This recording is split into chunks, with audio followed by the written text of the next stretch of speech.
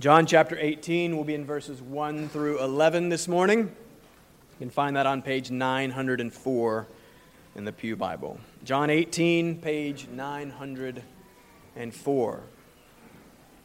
We have been in the upper room with Christ and his disciples for almost the last year. It is time to move on, which is a difficult thing to do, for me at least.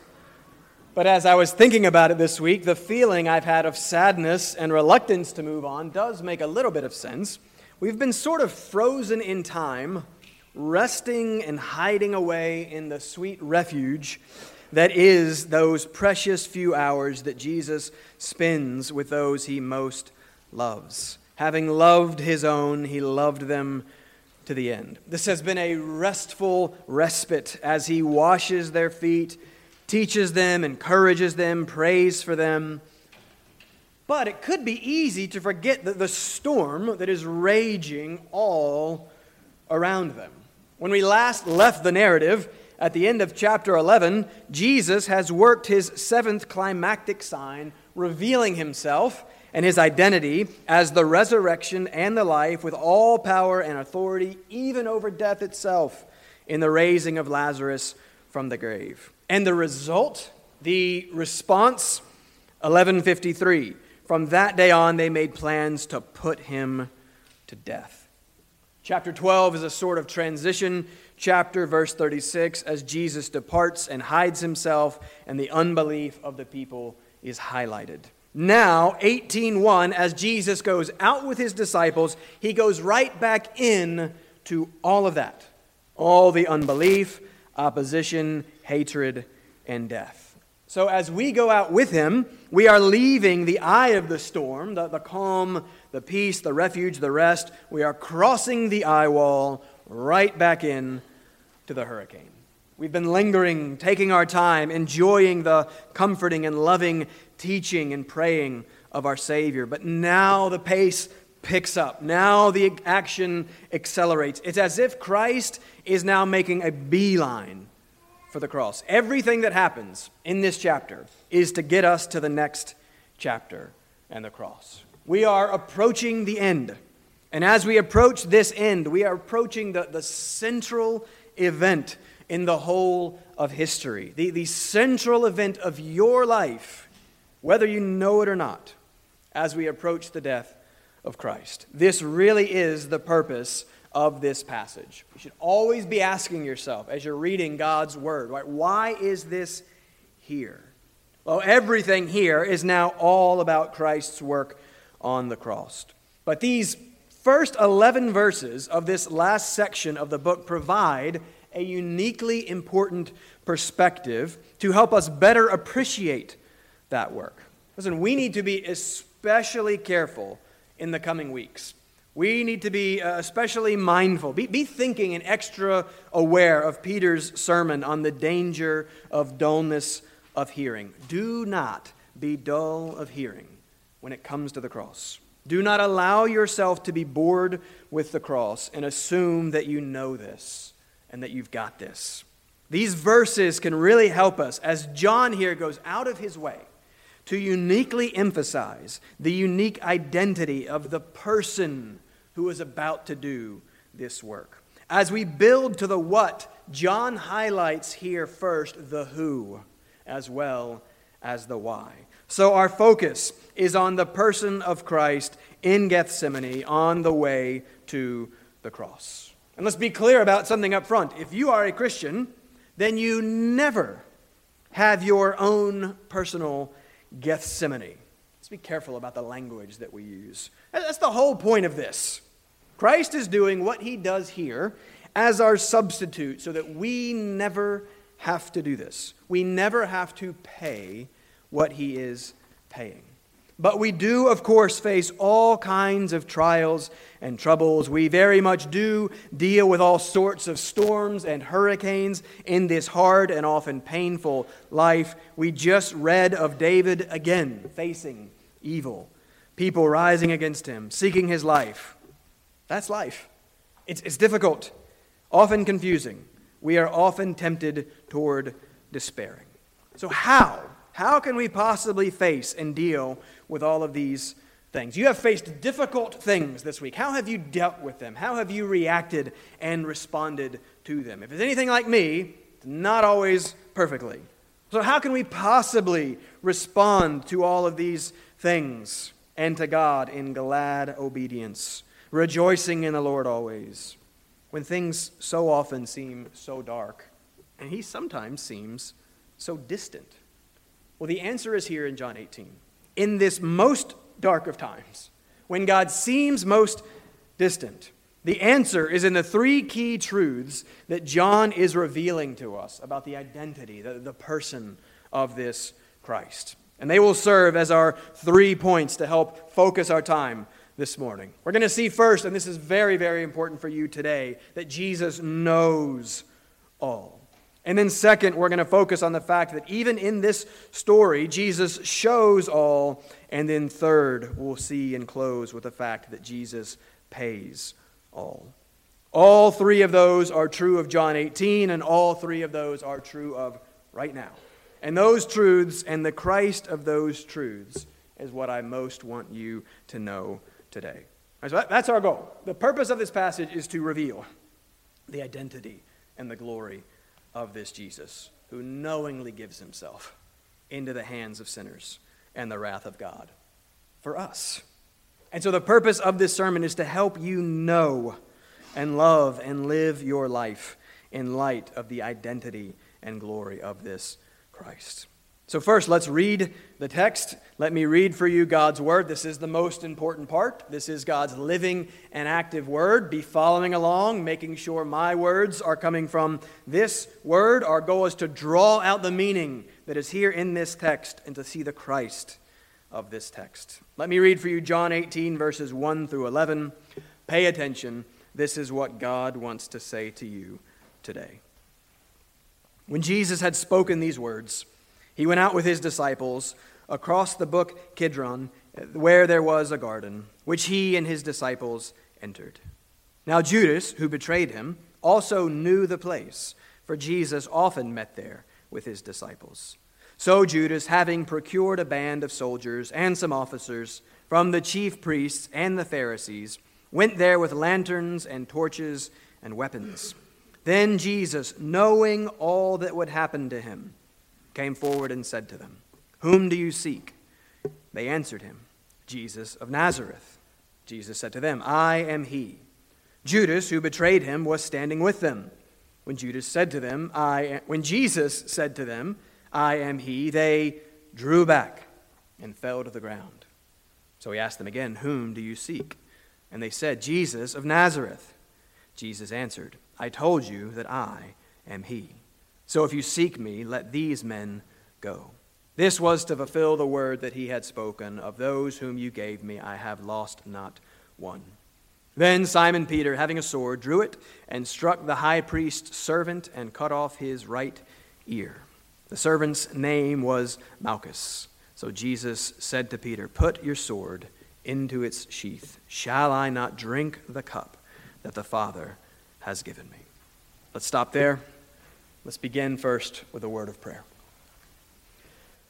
Father, please help us.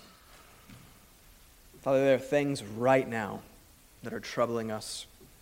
Father, there are things that we have to do this afternoon, things that are coming this week. There are conflicts, there are tensions. Father, there are all kinds of things that are clamoring for our attention and for our affection.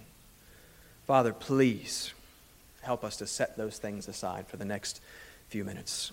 Father, we are approaching here the most important hours in the history of this world and the most important hours of our lives, Lord. Father, may our attention be fixed upon the Christ, who is at the very center of this most important thing that has ever happened. Father, may you do the thing that I am utterly incapable of doing. Father, may your Spirit work through your word to open our eyes to the significance and the importance of what is happening here. Father, nothing else that we're facing this week, nothing else that is on our hearts and minds is as important as this Christ and what he is doing here for us and for the salvation of sinners.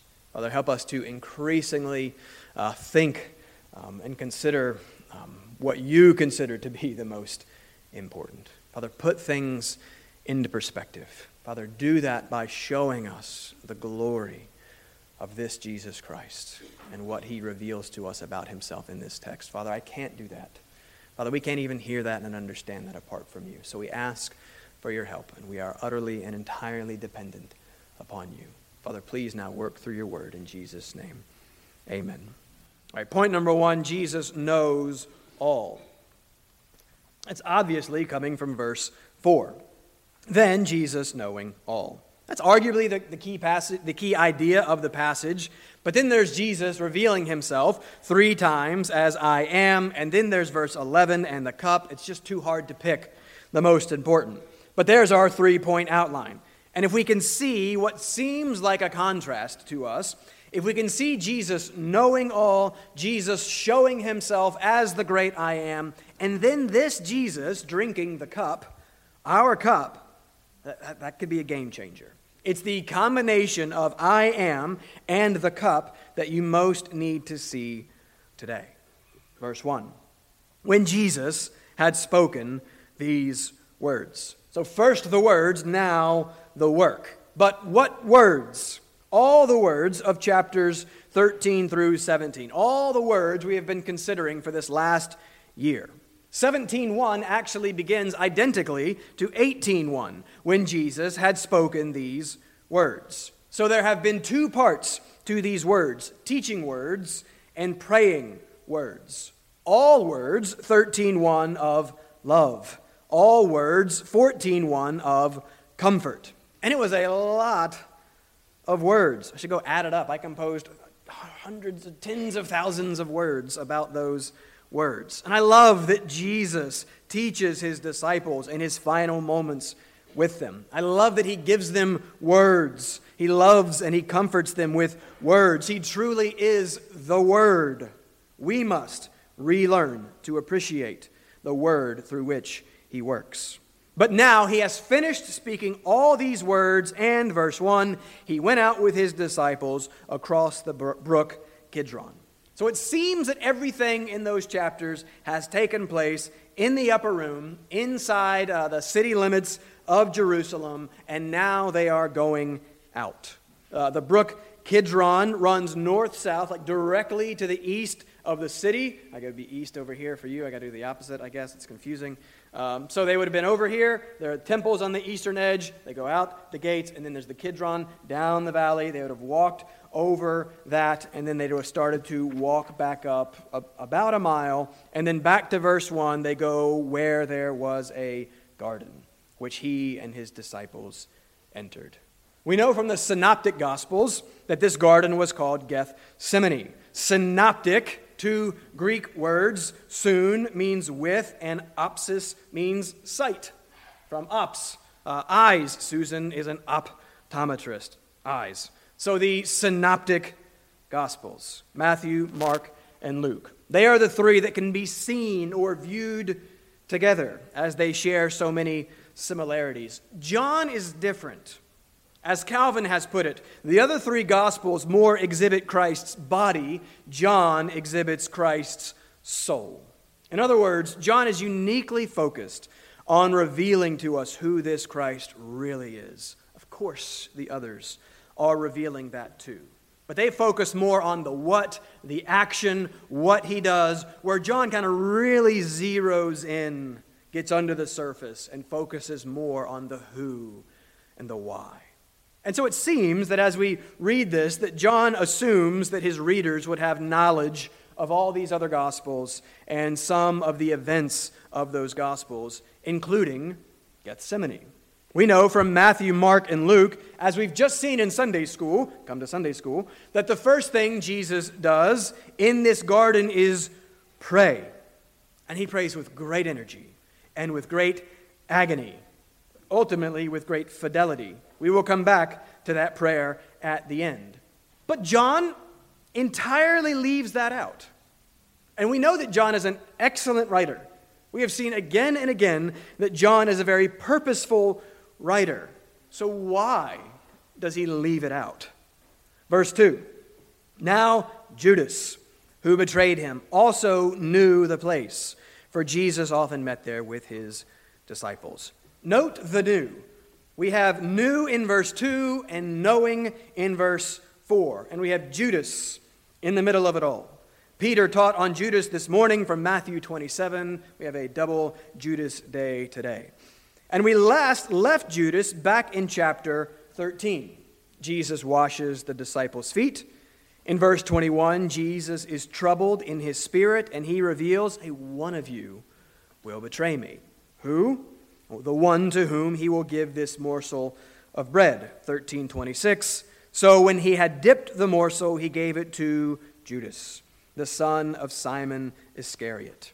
Then after he had taken the morsel, Satan entered into him. Jesus said to him, "What you are going to do quickly." Verse 30, so after receiving the morsel of bread, Judas immediately went out, and it was night. Has pregnant with meaning there. It was night.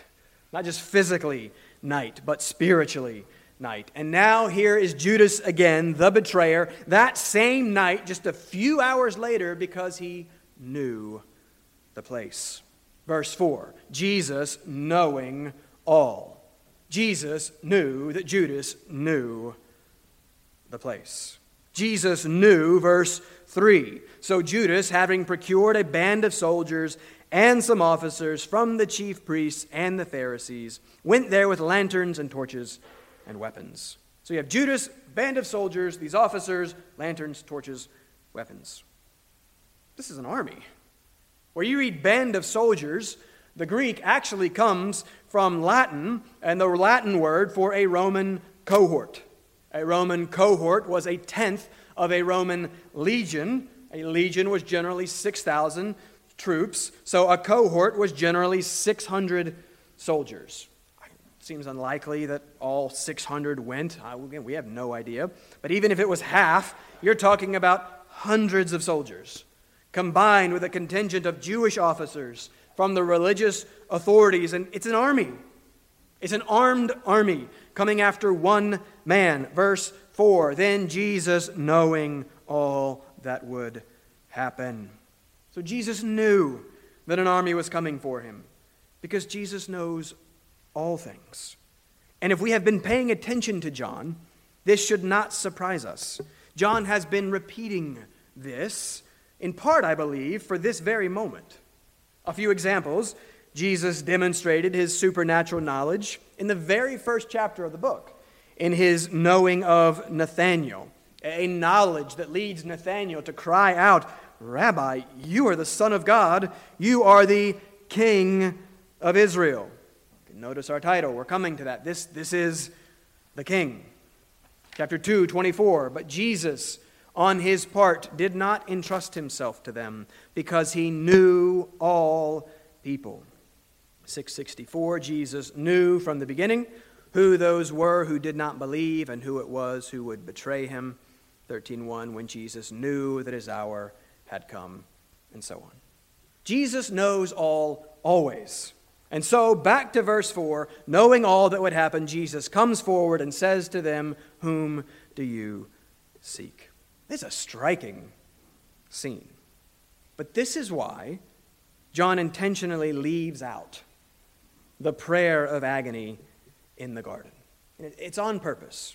What John is doing here, he's constructing an account. He's building it to make it clear that as you read this, there's just this evident sense of Christ's total control that pervades this whole account. John's goal is to place the emphasis, and thus our attention squarely, on Christ's absolute authority, power, and control. He goes to the place that he knows that Judas knows. He goes to the place that he knows is about to be invaded by an army. And he goes right up to that army, initiating the contact, clearly in command of this whole scene, confronting and questioning them, "Whom do you seek?"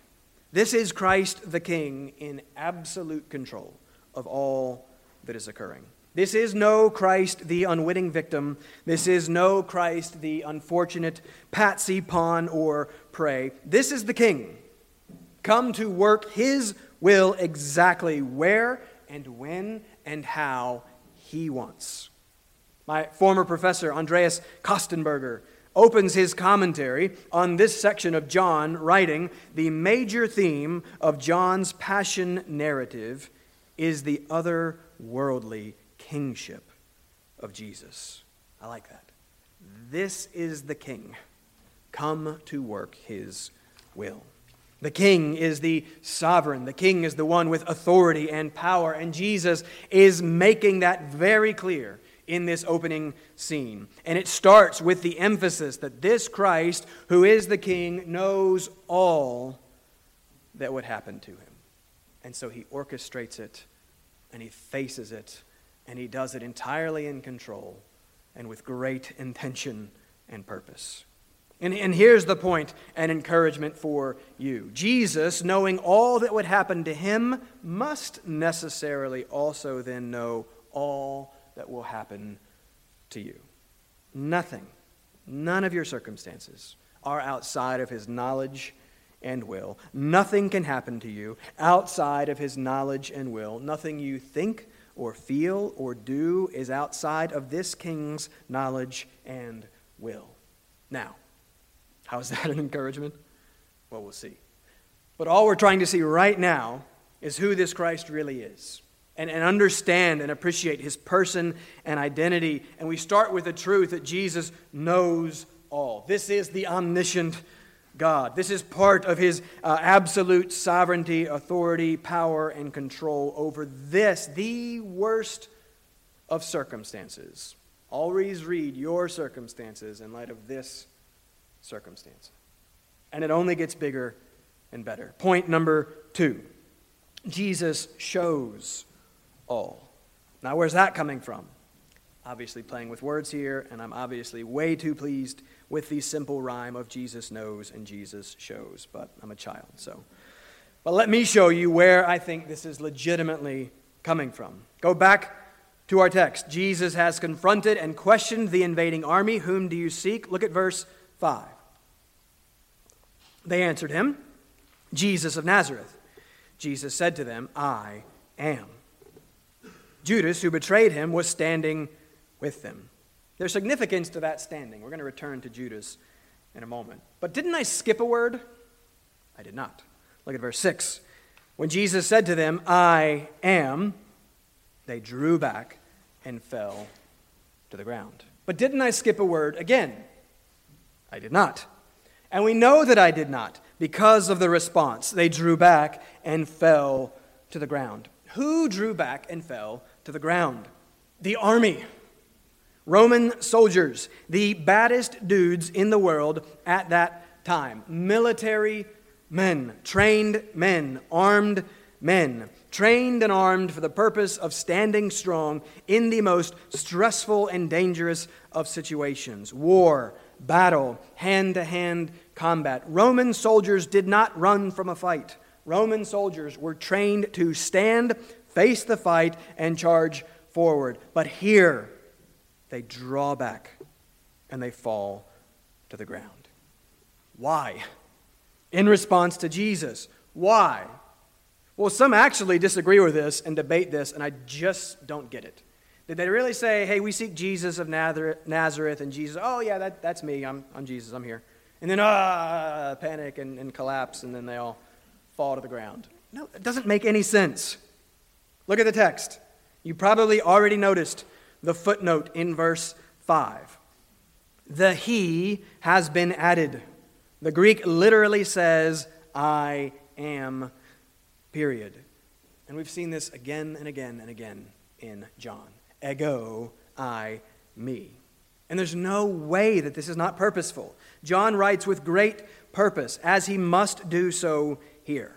Remember that John structures his book in 2 parts. We are in the second part, generally referred to as the book of glory.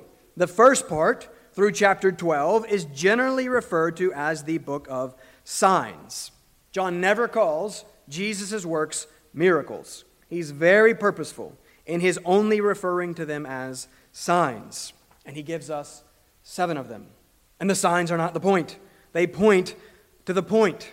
They point to and confirm and draw attention to the doer of the signs. They serve to reveal him, his identity, to emphasize this who.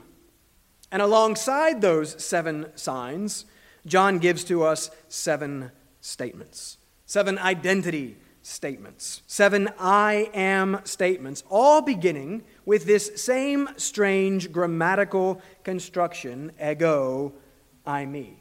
It's strange because it's redundant, ego, not E-G-G-O, as in Lego my ego, the delicious frozen waffles that I grew up on. Not that, but ego, E-G-O. Think of the ego. We use the word ego. The Greek word just means I. It's the first person pronoun. Look back at 17:26. Jesus says there at the end of his prayer, and I in them. Kai, ego, in, autoi. I in them. But our verse is ego, I, me. And I, me, E-I-M-I, is just the Greek verb for to be. So I, me, by itself literally means I am. So ego, I, me is this kind of strange double construction of I am. It's a bit unique. It can be used occasionally to put extra emphasis on the identity of the subject, but John is doing something more, and we know that he's doing something more. How do we know that he's doing something more? It's because of Exodus chapter 3. Because of God's revelation of himself, his identity to Moses in the burning bush. And remember, that's the Son. It's the one who's going to take on flesh and be Jesus. The one, when you're hearing God in the Old Testament, you're generally hearing the Son. So here is the Son revealing himself, speaking to Moses. And Moses says, when the people ask me, what is your name? What do I tell them? And God says, I am who I am. Say to the people of Israel, I am, has sent me to you. Say to this people, the Lord, remember Lord in all caps is Yahweh, another form of the verb to be. Say to them, Yahweh, I am, this is my name forever. So God's personal, covenantal name, I am. He is the one who is. He is the self-existent, unchanging, immortal, invisible, unknowable God who is the creator and sustainer of all. And in the Septuagint, that's the Hebrew Scriptures translated into Greek 200 years before Jesus is born. And so when they translate Exodus 3, they choose to translate God's name, I am, with ego, I, me. And so when Jesus says, ego, I, me, he is very intentionally claiming that name. He is saying, I am that. I am he. I am God himself. And anyone at that time familiar with their Old Testament and the Septuagint would have understood this and would have felt the weight of what Christ was claiming. He is I am. And we know that the Jews understood this because we've seen a similar strong response to this claim back in 858. Jesus said to them, truly, truly, I say to you, before Abraham was, I am. So they picked up stones to throw at him because they know what he's claiming. They just don't believe him. And so there's no way that when John includes this claim 3 times in our text, verse 5, verse 6, and verse 8, ego I me, ego I me, ego I me, 3 times, Jesus says in faith, I told you that I am, all 3 carry and convey the weight of this one who would dare claim such a thing for himself. All 3 claims show him, and in showing him, show all. Jesus is showing all, and in showing all, he is revealing his glory. Remember, this makes sense. This is the theme. This was what the previous prayer in chapter 18 was all about. It was all about glory, the showing and manifesting and display of all that Christ is in his greatness and godness. 17:1, Father, the hour has come, glorify your Son, that the Son may glorify you. Verse 4, I glorified you on earth. 5, glorify me in your own presence with the glory that I had with you before the world existed. Verse 10, I am glorified in them. 22, the glory that you have given me, I have given to them. Verse 24, Father, I desire that they also, whom you have given me, may be with me where I am to see my glory. That's Christ's will for you. And the will of the good and perfect God is always good and perfect. And your good and your perfection will be found with Christ in some way beholding his glory.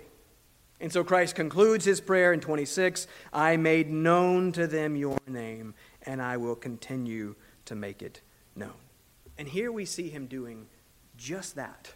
Yes, he will most make the glory and grace of God known on the cross hours after this.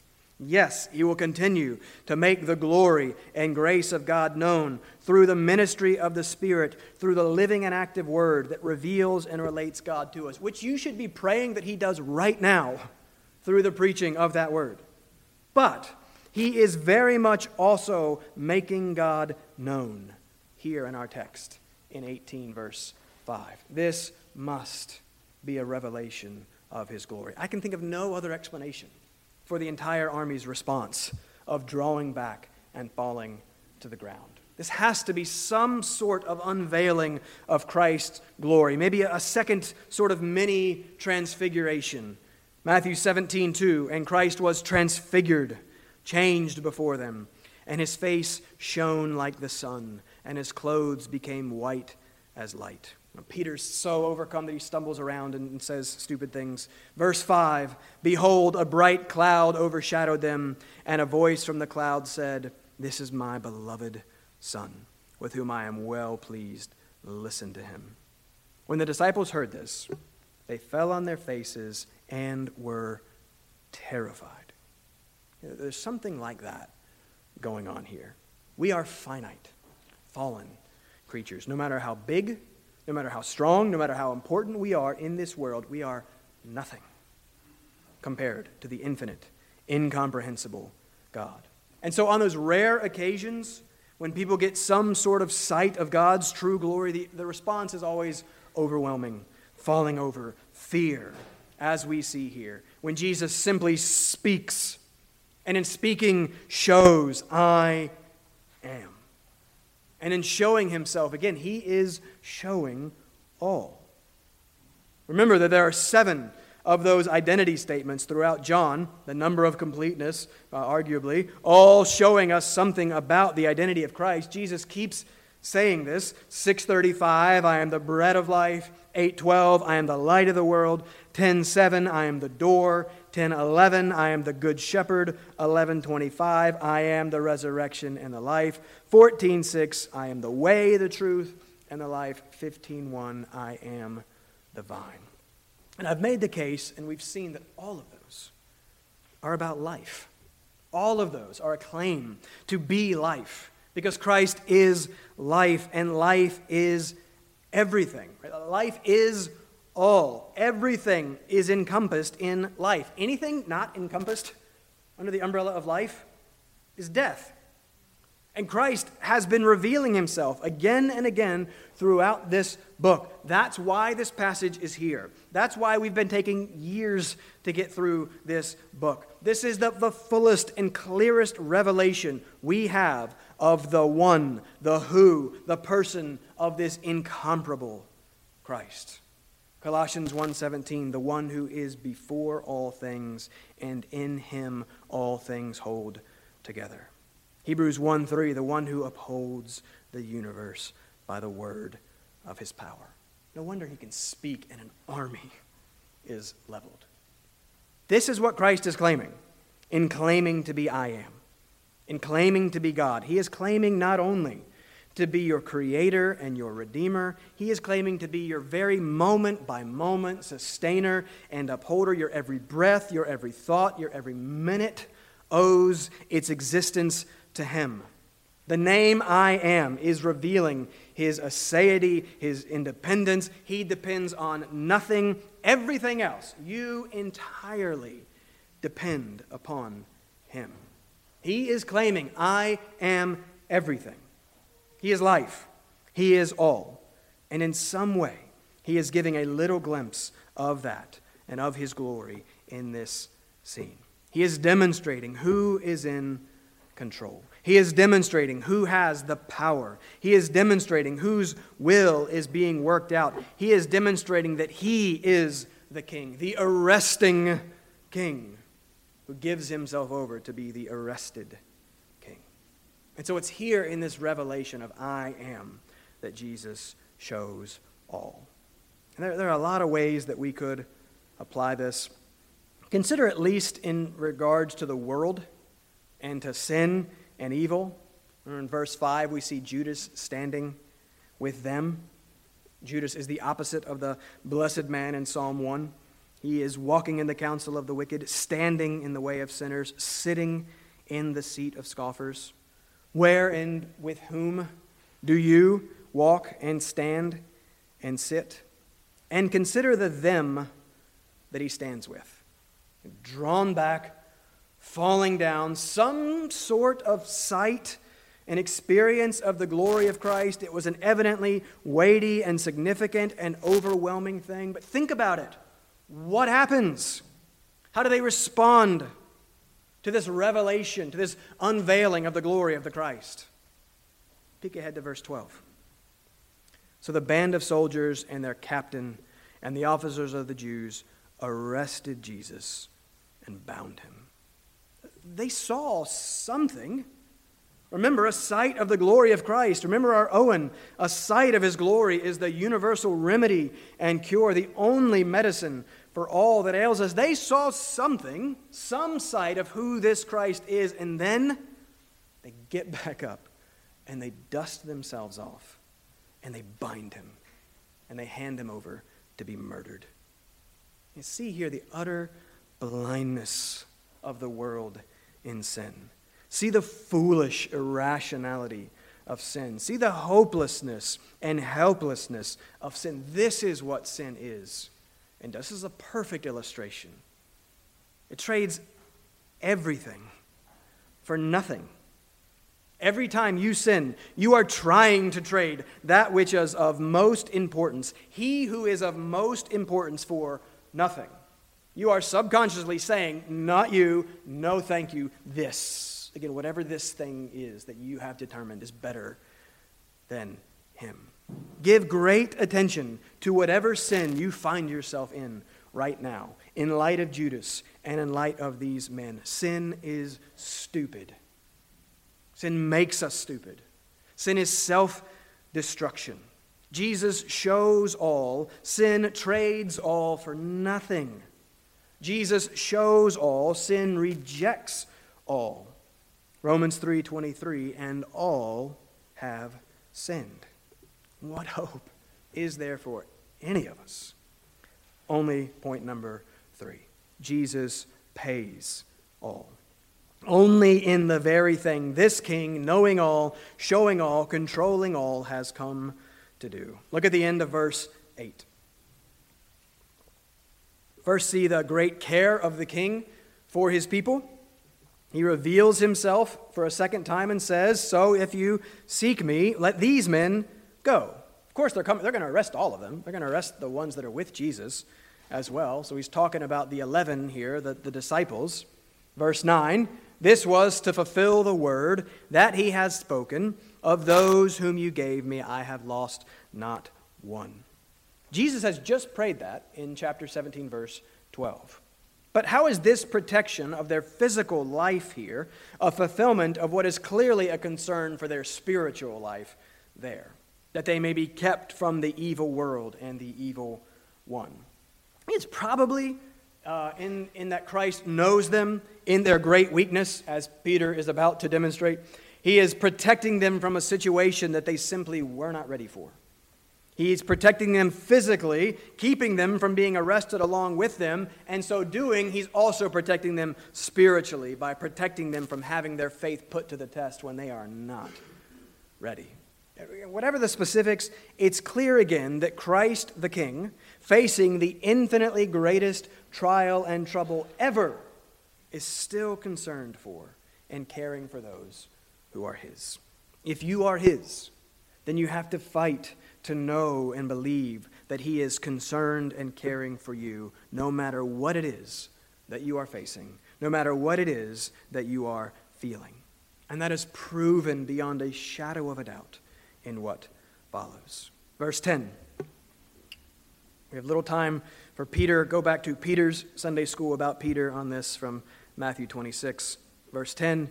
Then Simon Peter, having a sword, drew it and struck the high priest's servant and cut off his right ear. The servant's name was Malchus. 11. So Jesus said to Peter, put your sword into its sheath. Stop. It's a foolish move on Peter's part. It's a deadly move on Peter's part. I doubt that Peter was like this master swordsman, able to skillfully and deftly lop off his ear. Ha-ha, take that. I've got your ear. No. Likely, Malchus is wearing a helmet. It seems that Peter is seeking to strike a head blow, a killing blow. Maybe it glances off the helmet and takes off the ear. Yeah, I think Peter's trying to kill the guy. But it's far more foolish and deadly because Jesus has again and again and again revealed to Peter exactly who he is and exactly what he has come to do. This is no different than the get behind me, Satan moment where Peter says, no, not you, Lord. He's doing the same thing here. Jesus has told him, I've come to die. This is the means to that life-saving death. Peter is once again getting in the way of Christ's work and will, and he is doing it in the most reprehensible way. As Jesus tells him in Matthew, for all who take the sword will perish by the sword. The otherworldly kingdom of this otherworldly king will not be advanced by worldly and violent means. And so Jesus stops Peter. He intervenes. Dr. Luke tells us that Jesus heals Malchus's ear. And then into verse 11, here it is. Shall I not drink the cup that the Father has given me? And here's where it helps to remember that John assumes that we know the other Gospels and assumes that we know that Jesus has just finished praying minutes ago. Abba, Father, all things are possible for you. Remove this cup from me. Yet not what I will, but what you will. Why was Christ in such agony in the garden? Why was his soul very sorrowful, even unto death? Many, many people have faced death with more calm, more collected than Christ does in Gethsemane. But that is only because no one knowing all that would happen has faced this cup. And you know what it is. It's all over the Old Testament. It is a metaphor filled with terrible meaning. Two of the clearest ones. The first is Psalm 75, verse 8. Psalm 75, verse 8 says, for in the hand of the Lord there is a cup with foaming wine, well mixed, and he pours out from it, and all the wicked of the earth shall drain it down to the dregs. Isaiah 51:17 says, O Jerusalem, you who have drunk from the hand of the Lord the cup of his wrath, who have drunk to the dregs the bowl, the cup of staggering. See, the cup is the wrath of God, and it is staggering. That is why Christ staggers in the garden. All of us have sinned. We know that we are sinners. There's no denying it. We often don't know how terrible that sin is and what it deserves. We've seen the blindness of sin and the stupidity of sin. There are few things more difficult. I'm sure I have not succeeded. But there are few things more difficult than truly convincing someone of the true nature of sin and what it deserves and demands, which is only justice and judgment. And that's what the cup is. That's what the righteous God's wrath is about. Romans 1:18, for the wrath of God is revealed from heaven against all ungodliness and unrighteousness of men. And we considered it last week. We all know about God. We cannot not know about God. His existence and power and claim on us is clearly perceived in the things that have been made, in the creation that is out there, and the law that is in here. We know, and we hate, we reject, we deny, and there is no greater injustice.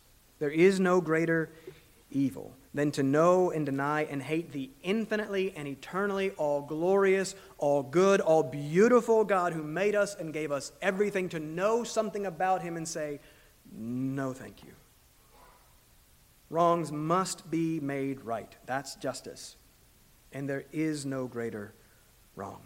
There is in the Lord's hand a cup with foaming wine, and he will pour it out, and all the wicked shall drain it down to the dregs. And Christ says, shall I not drink the cup that the Father has given me?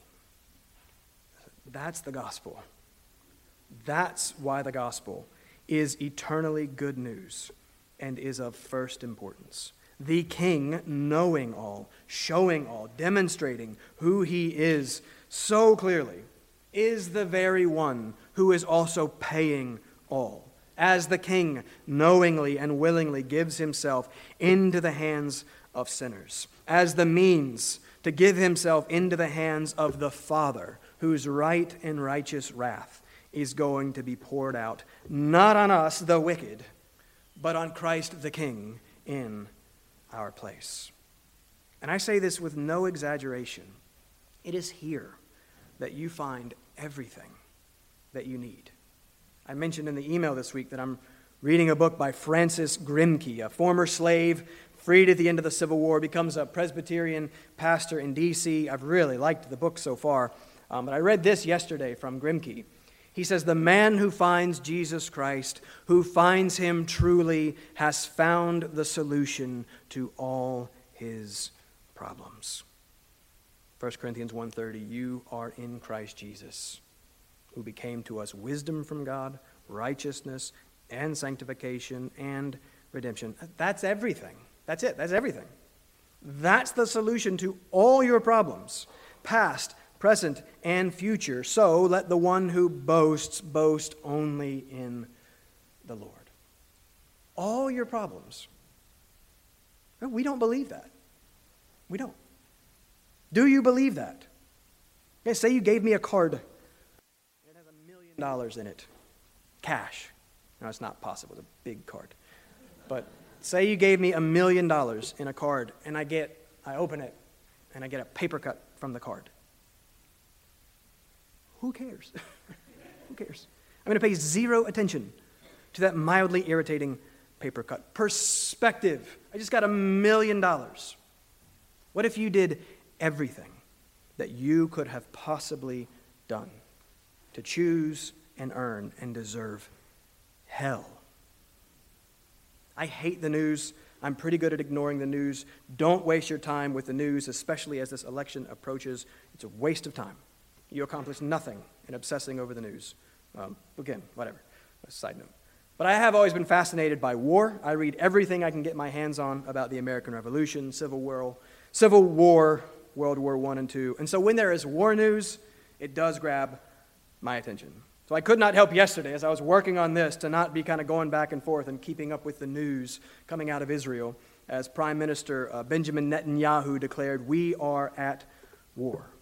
But one headline particularly caught my eye as it reported the words of one of Israel's top defense officials, Major General Ghassan Alian, who said, Hamas has opened the gates of hell. That is strong language. I have shared before how one of the things that God began to change in me when he saved me in my early 20s was my words, my use of unnecessary words that did not honor the Lord. And listen, one of those words was hell. Hell in our culture is like the minor four-letter words. Like, that one's fine. No big deal. Just don't say the bad ones. My Tar Heels won yesterday, and I wrote that before they won, so confidence. And I love my Tar Heels. And Duke lost last week, and I do not like Duke. Asked me to show you the Nora video. It's famous in our family. But listen, my school's fight song ends with the cry, "Go to hell, Duke." And I happily sang that for many years until I couldn't anymore. It's just not something that we should, not something that we can take lightly. And like Gethsemane's, I would encourage you not to think in terms of hard things as your own personal hell. Again, that's the whole point of this whole thing. But if there's anything that comes close, war might be it. War is hell, is a line attributed to William Tecumseh Sherman, a Union general in the Civil Army who is infamous for just absolutely wrecking the South as he cuts this path of total destruction and decimation down through Georgia, then back up through South Carolina, and then up to North Carolina on his march to the sea. Many have argued that it was Sherman's successes that single-handedly won Lincoln's re-election. He's the man who says war is hell. So yeah, go read about war. It's the closest that it gets. Read about Sherman. Read about the trench warfare of World War I. Read about the concentration camps of World War II. Read some Ukraine, Russian news, some Israel, Hamas news from yesterday. War is hell, except that it's not. Except that it doesn't even come close to what hell actually is. Unending judgment and wrath from the perfectly holy God. The total absence of all that is good. The total absence of the presence of God that is fullness of joy and pleasure forevermore. But the total presence of God that is the fullness of anger and wrath forevermore. We have lost any sense of the horror of hell. If you do not know the Lord this morning, that is what you face. Children, I grew up in a church, being a pastor's kid and going to church thinking I was a Christian because of all those things. I did not know the Lord. And sin deserves hell. Have we reconciled ourselves with that fact? Do we actually believe that there is a holy God who will rightly judge our sin? And that sin against an eternally glorious God deserves an eternally long and unbearable punishment. That's hell. That's what we say that we believe. We need to work on actually deciding if we believe that. But what if you chose that and you worked toward that and you deserved that? Everything you did and put forward toward anything was moving in that direction and moving you in that direction. But instead, you got life abundantly and eternally. Complete forgiveness of all those sins that deserved an eternity of unimaginable suffering. All of it gone and wiped out in a moment. Gladness and joy. This God who was against you now with you and for you forever. Wouldn't that put everything else in perspective? Jesus pays all. Jesus paid it all. Past, present, future sins for all of those who repent and believe and turn to Christ. Paid in full. It is finished. This is what you need to know. This is what you need to face all of those troubles and trials of life. Listen, many of them are great and they are weighty and they are confusing and they are difficult, but you either face them without this or you face them with this. You either face them forgetting this or you face them remembering this. We face the difficulties of this life by remembering and thinking always on the truth that Jesus has paid it all and that your everything, your eternity is perfectly secured in Him because of what He did 2,000 years ago, hours after the text that we're in right now. You face those things by remembering and thinking always on the truth that Jesus has shown all in revealing Himself to you clearly through His living and active word as the very Son of God who takes on flesh to take your place, your penalty, your punishment, your death, your hell, to give you His life. You do it by remembering and thinking always on the truth that Jesus has known all that would happen to him, and thus he knows all that will happen to you. And as he has shown himself here to be the king who is in total control of all circumstances, so he is the kind and compassionate king who is in total control of all of your circumstances.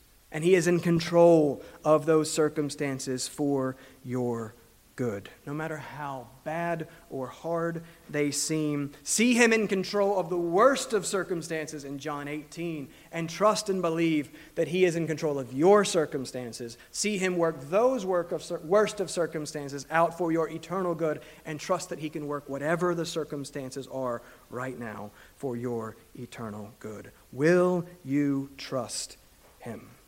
If he knows all and controls all and shows all and pays all for you, then this king is very much worth your trust.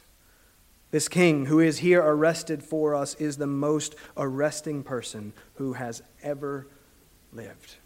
You find him and you truly do find everything. You find him and you truly do find the solution to all of your problems. Let's pray. And let's ask that God would give us eyes to see this Christ for who he truly is. Bow with me. Father, please help us. Father, please show us Christ.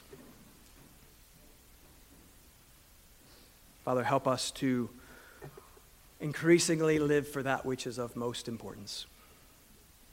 Father, help us to increasingly understand what it is that we were destined for and what it is we chose and what it is we did and deserved in our sin. Father, give us a sense of what that sin is. Give us a sense of what hell is and what our sin deserves. Father, so that, first of all, we can hate that sin and repent and turn away from that sin. Father, there are many people in here who do not know you, Father, and this is their future apart from your grace. Father, open their eyes to their sin and grant them repentance.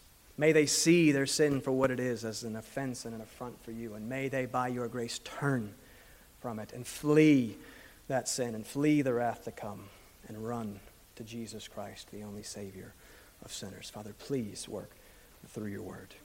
And for Father, for those of us who in here are already yours entirely by your grace, and yet who are still so prone to focus so much on ourselves and on our circumstances, who are still so prone to wander, still so prone to sin. Father, help us to hate it. Help us to know it and see it for what it is. Father, help us to see the glory and the beauty and the goodness and love of Jesus Christ and arrest us with him. Father, fill our hearts with great affection for your Son, Jesus Christ. And I pray that that affection would increasingly put everything else in perspective. I pray that we would go into this week facing every single trouble and trial and difficulty and disappointment in light of Jesus Christ and who we are in him and what we have in him. Father, fix our eyes on the things that are above.